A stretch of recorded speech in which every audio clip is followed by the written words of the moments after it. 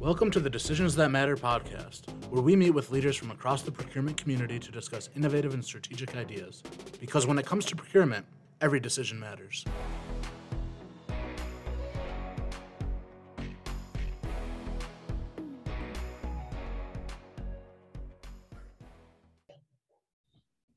Welcome to the Decisions That Matter podcast. I'm Alex Stonehouse, and I'm joined today by Bernadette Lowney, my co-host.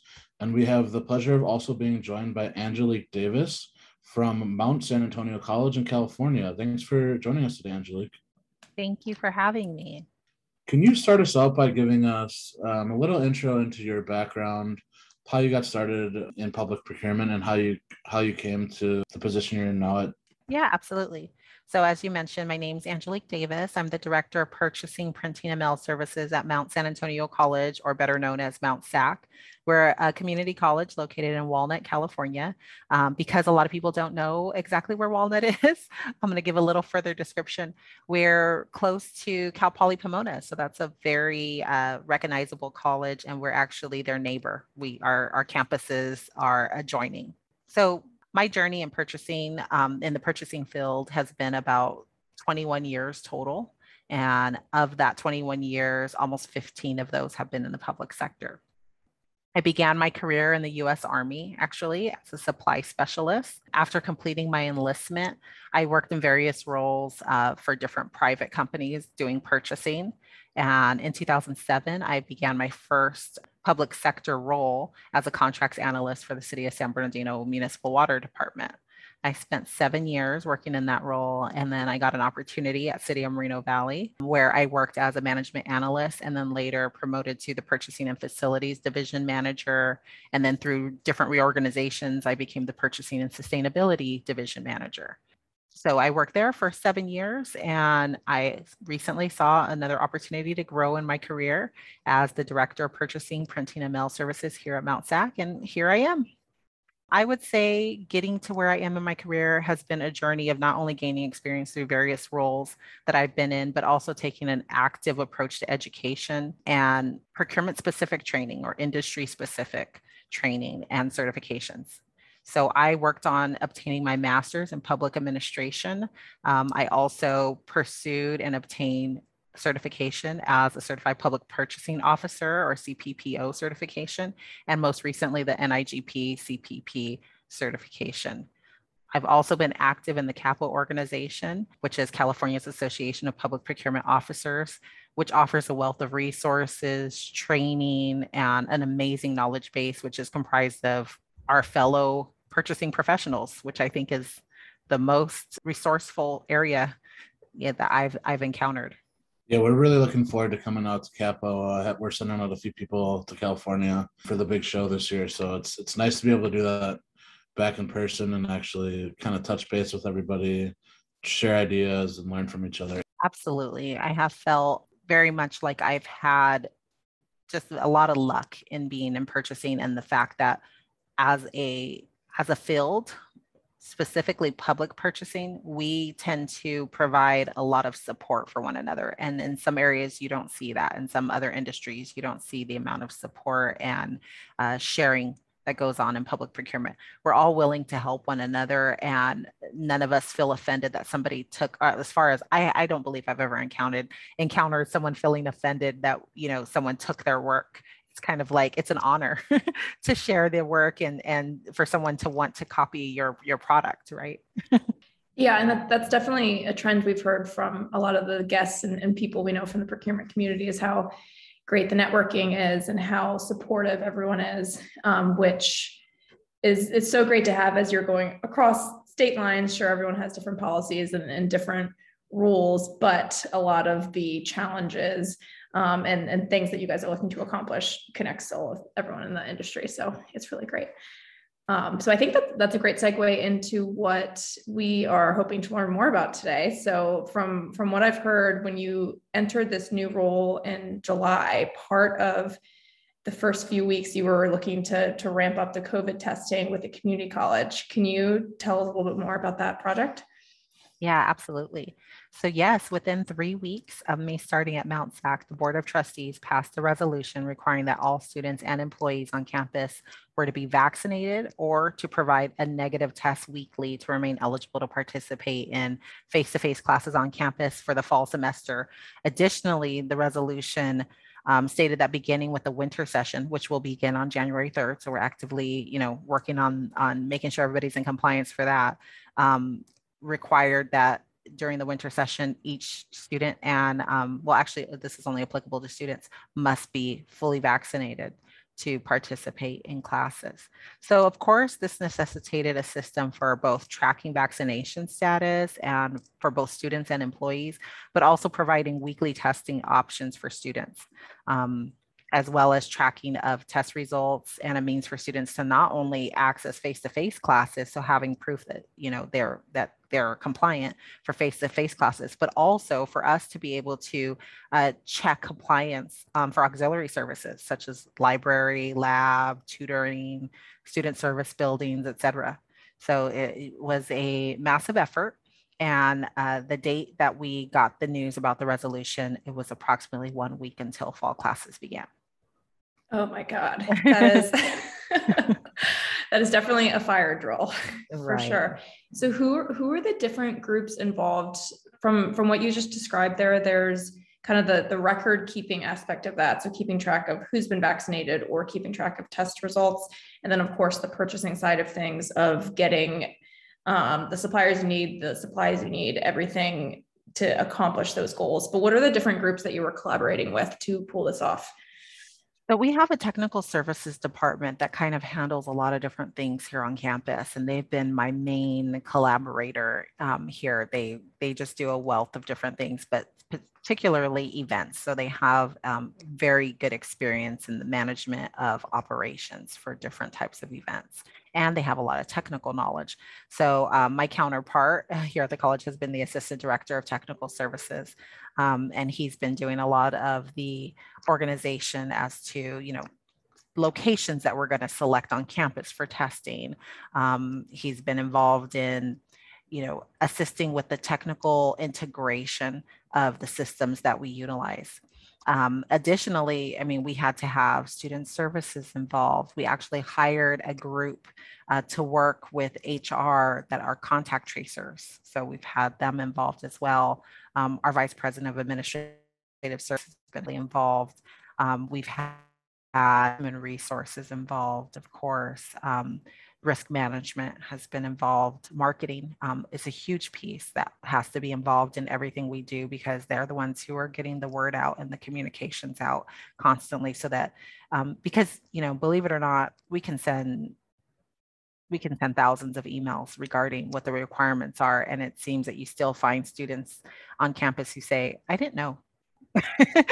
Because, we're dealing with a group of students and not everyone, it's very diverse, and not everyone necessarily relies on their campus email, which is the means that we have to communicating with them. And we're very restricted in how we can communicate with students, based on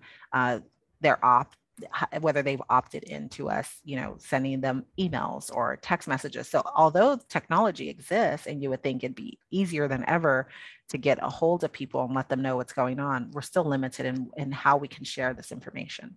So marketing has been very critical in getting signs and getting and purchasing, obviously, and trying to facilitate getting everything that is needed so that everyone knows what exactly is going on and when these requirements are going into effect or have gone into effect. Additionally, we have worked with we've worked with student groups. We actually have had students on campus go around and talk and pass out information. We find that to be very helpful for the students to connect with fellow students and be able to talk through with them. We use a term called student ambassadors, and that's who we've utilized to kind of get the word out quite a bit as well. You mentioned leaning in on the marketing team a little bit to collaborate with and work together on this project. I'm assuming the marketing team, their core function is getting people who don't go to school yet to learn what the college is and what you guys offer and get people to enroll in school. So it sounds like maybe they made a little bit of a pivot to do some of that internal messaging. Did you find a lot of people kind of had to step outside of their normal job description maybe and like do that type of collaboration to make these type of things work?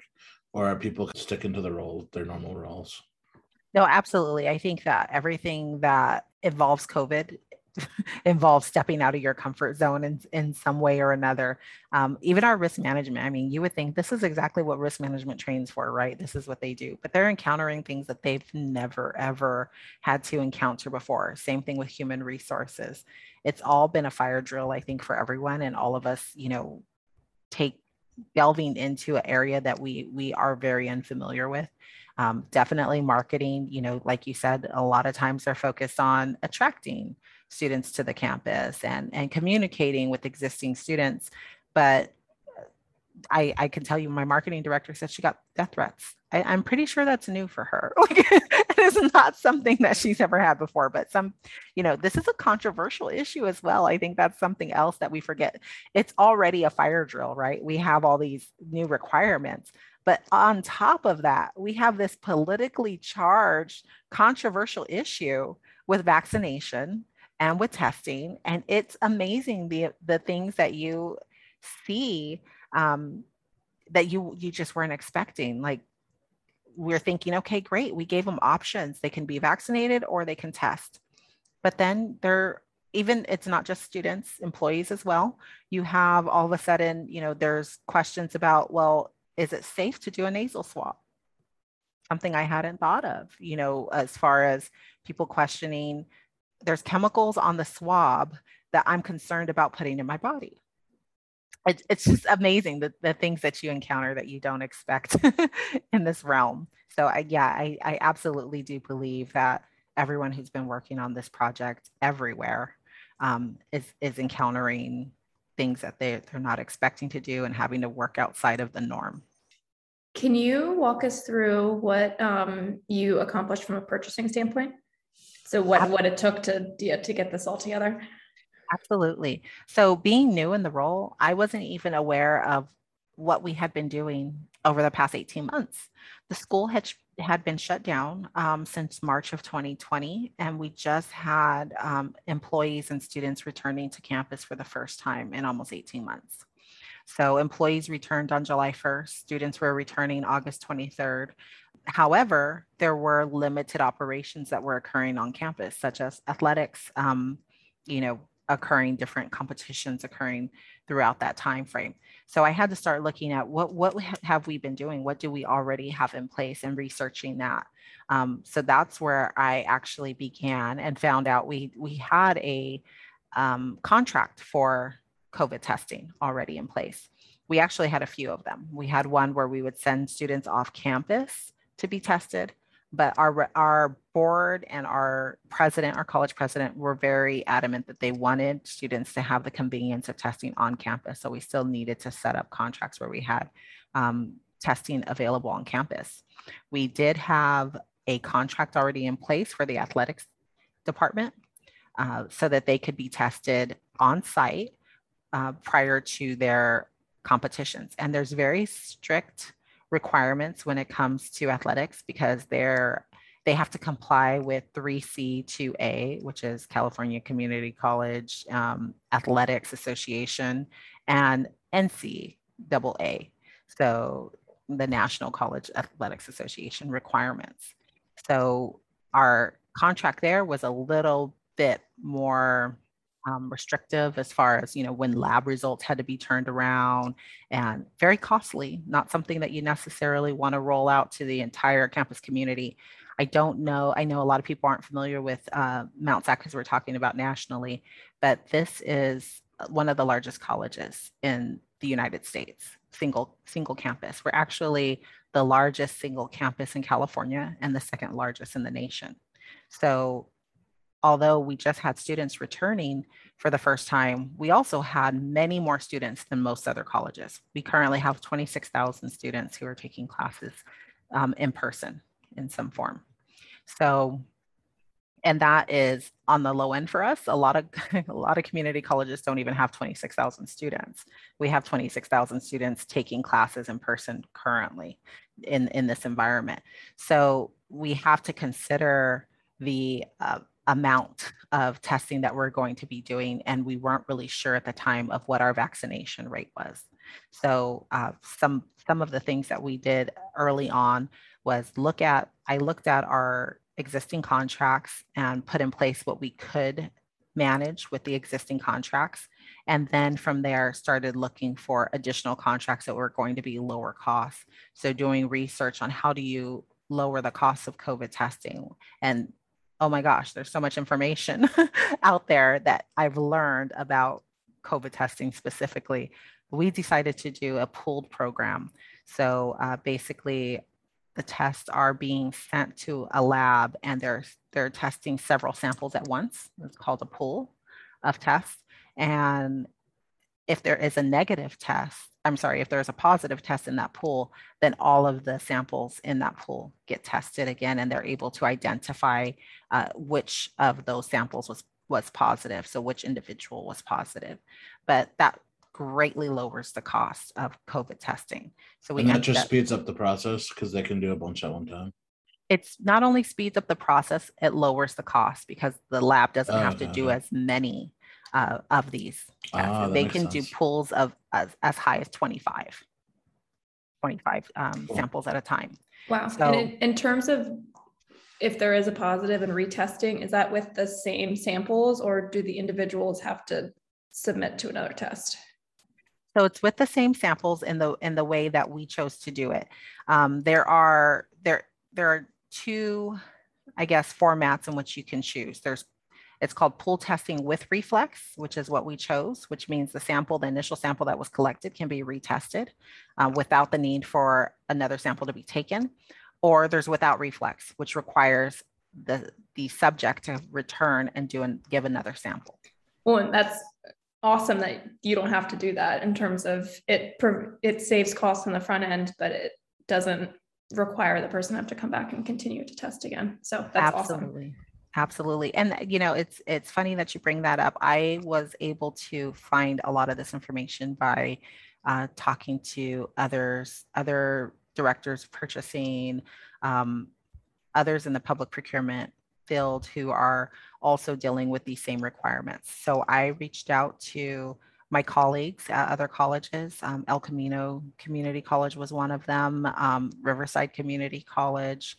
And I also reached out to the Foundation of California Community Colleges to look at what types of contracts already exist. The Foundation of Community Colleges is amazing. They have a program specifically for all community colleges to leverage existing agreements or master agreements. And they had a number of agreements already for COVID testing. Unfortunately, none of those agreements ended up working out for us. But it was a great start, and it gave us the ability to at least make sure that we were competitive in what we were paying for testing. We were able to, somewhat do basically what we would call a request for information from all of these companies, because we didn't have time to obviously do a full formal RFQ, but we were able to gather the information on what the cost of the testing was from these contracts and make sure that what we were willing to put in place was in fact competitive. From El Camino Community College, that's how I learned about the pool testing and the pool testing program, because they are doing that at their college. But they do it without reflex, and the students do have to return. So that is something we discussed, and it was not something that our college president and our vice president were willing to ask of our students. And all of this happened in the span of a week? Well, it happened in 2 weeks. So what we were able to get it in place within 2 weeks of school starting. So we had to provide information on the first day of class as to what we would be what exactly we would be doing to this, for the students. So they did know immediately that the board resolution was passed, that information was communicated, and that the rest of the information would be forthcoming on the first day of classes. So we did have to have a testing program in place, but we could not have, unfortunately, none of the companies were able to stand up testing quickly enough to have it on the first day of classes. So it took a few weeks to get everything worked out, but we did by the second week of classes have COVID testing in place. So we actually chose to go into a few different contracts for our technology piece. We're utilizing a system, it's called Cleared4, but it is a system that tracks the vaccination status. It also is a system in which the results of the testing is communicated to the students. So they have what we call a cleared pass, and it lets them know, that their test was negative, or that they have a vaccination on file.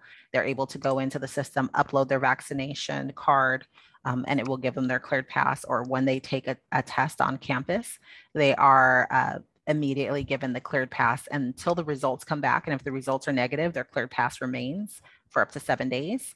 And then, or if the results are positive, obviously that pass is going to be revoked. And, at that point, it lets them know that they need to quarantine. And then we have a separate testing provider who is on campus, located on campus, and they do the actual testing. And we decided to enter those relationships separately because, as I mentioned earlier, we have athletics testing that was already ongoing. And we did not want to change the provider of that testing because there are very strict requirements surrounding athletics testing. But it's still extremely impressive that you guys stood that up in 3 weeks or less. It's a lot. That's a lot of work. Even though you told us the time frame as you're telling the story, I'm picturing this all happening over like 3 months, 4 months. But yeah, that's very impressive. We're considering the state of the supply chain right now. Were there any issues that you guys faced in that arena of being able to get supplies delivered to the university? We were very lucky that because, technology is one of the largest areas that are having supply chain challenges. We were very lucky in not having to order additional supplies for computers, scanners. All of those things are needed for the COVID testing program to be held on site. Luckily, we did have those supplies available, and we utilized our own supplies rather than asking our vendors to provide those because we knew that there would be challenges with getting those. So no, fortunately, we have not encountered challenges that involve the supply chain in this endeavor. We're obviously dealing with other supply chain challenges at the moment. Well, that's a good tip for anyone who might be thinking about doing this, that you can use your own technology on site. Aside from supply chain, though, there were other challenges we definitely did face. There were a lot of different organizations trying to implement the exact same thing, not only colleges, but K through 12. Now, if you recall, the governor of California's mask mandate went away as of July 15th, 2021. So I think that going into the school year, everyone thought that, oh, okay, we're back to normal business. And then we encountered a surge with the variant, the Delta variant, right around the same time. And so things were rapidly changing. And I think that's what resulted in our board resolution being passed and, being sure that the college was taking a safe approach for students and for staff safety. So I think we as a college, and not just a college, as a state, many of us had to pivot very quickly and decide how we were going to handle things when initially there was a thought that students were going to be able to return to class without even wearing masks. And then the information came out about the end of July saying that no, students will be required to wear masks, and staff would all be required to submit to at least weekly testing. So that was a very sudden change. And our board took it a little further and said, students also had to submit to weekly testing, which several other school districts also took that approach. So in encountering different contracts, like I said, the College Buys program, the Foundation of Community Colleges, reaching out to those vendors, I found that some of them were already at capacity.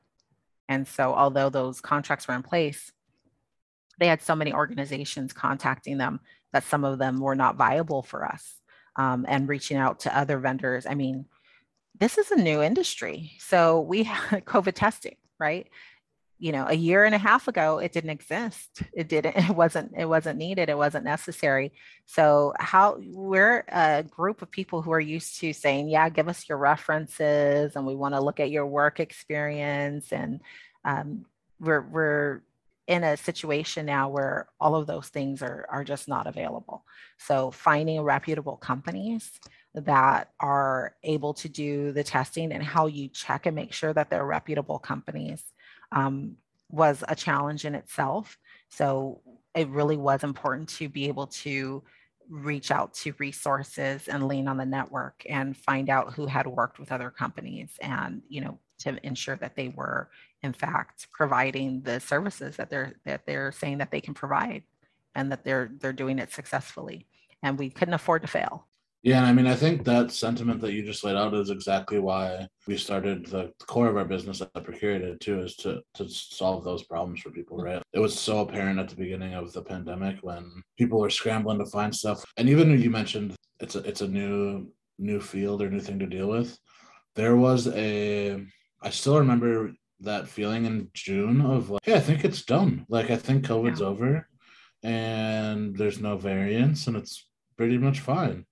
Before the Delta variant got announced. And you had this thing in procurement where people had purchased, let's say, 100,000 N95 masks. And then in June, they were like, I think we ordered too many masks. Mm-hmm. We should probably try to sell some of these or move some of these or whatever. And then some of them did. And then all of a sudden the Delta variant's back. And then you're like, oh man, I think we need more. I think we need more masks. I think we shouldn't have got rid of the ones we just sold back to somebody else. So the kind of like ebbs and flows of this, not knowing what's going to come next, is so volatile and unpredictable that it's I think a little bit stressful maybe, but also like kind of interesting from a problem solving standpoint on your side. Absolutely. We came up with, I'm sure we didn't come up with the term, but there's a term we use around here all the time that we're building the plane as we're flying it. yeah, totally. What advice would you give to other procurement people who are tasked with something like COVID, or just tasked with like early on in their tenure at a new place with a project like this that's very involved, has a lot of moving parts, but it's something that they're not necessarily an expert in? So I would say absolutely reach out and rely on your network, even if you don't have an established network. I didn't know anybody at the Foundation of Community Colleges. I just looked them up and I started calling and introducing myself, and don't be afraid to do so. I started introducing myself to different directors of procurement at different community colleges I had never communicated with before. The worst that somebody could tell you is that they don't have time or not return your call, but eventually somebody is going to pick up the phone and they're going to, let you know what they did, what their challenges are.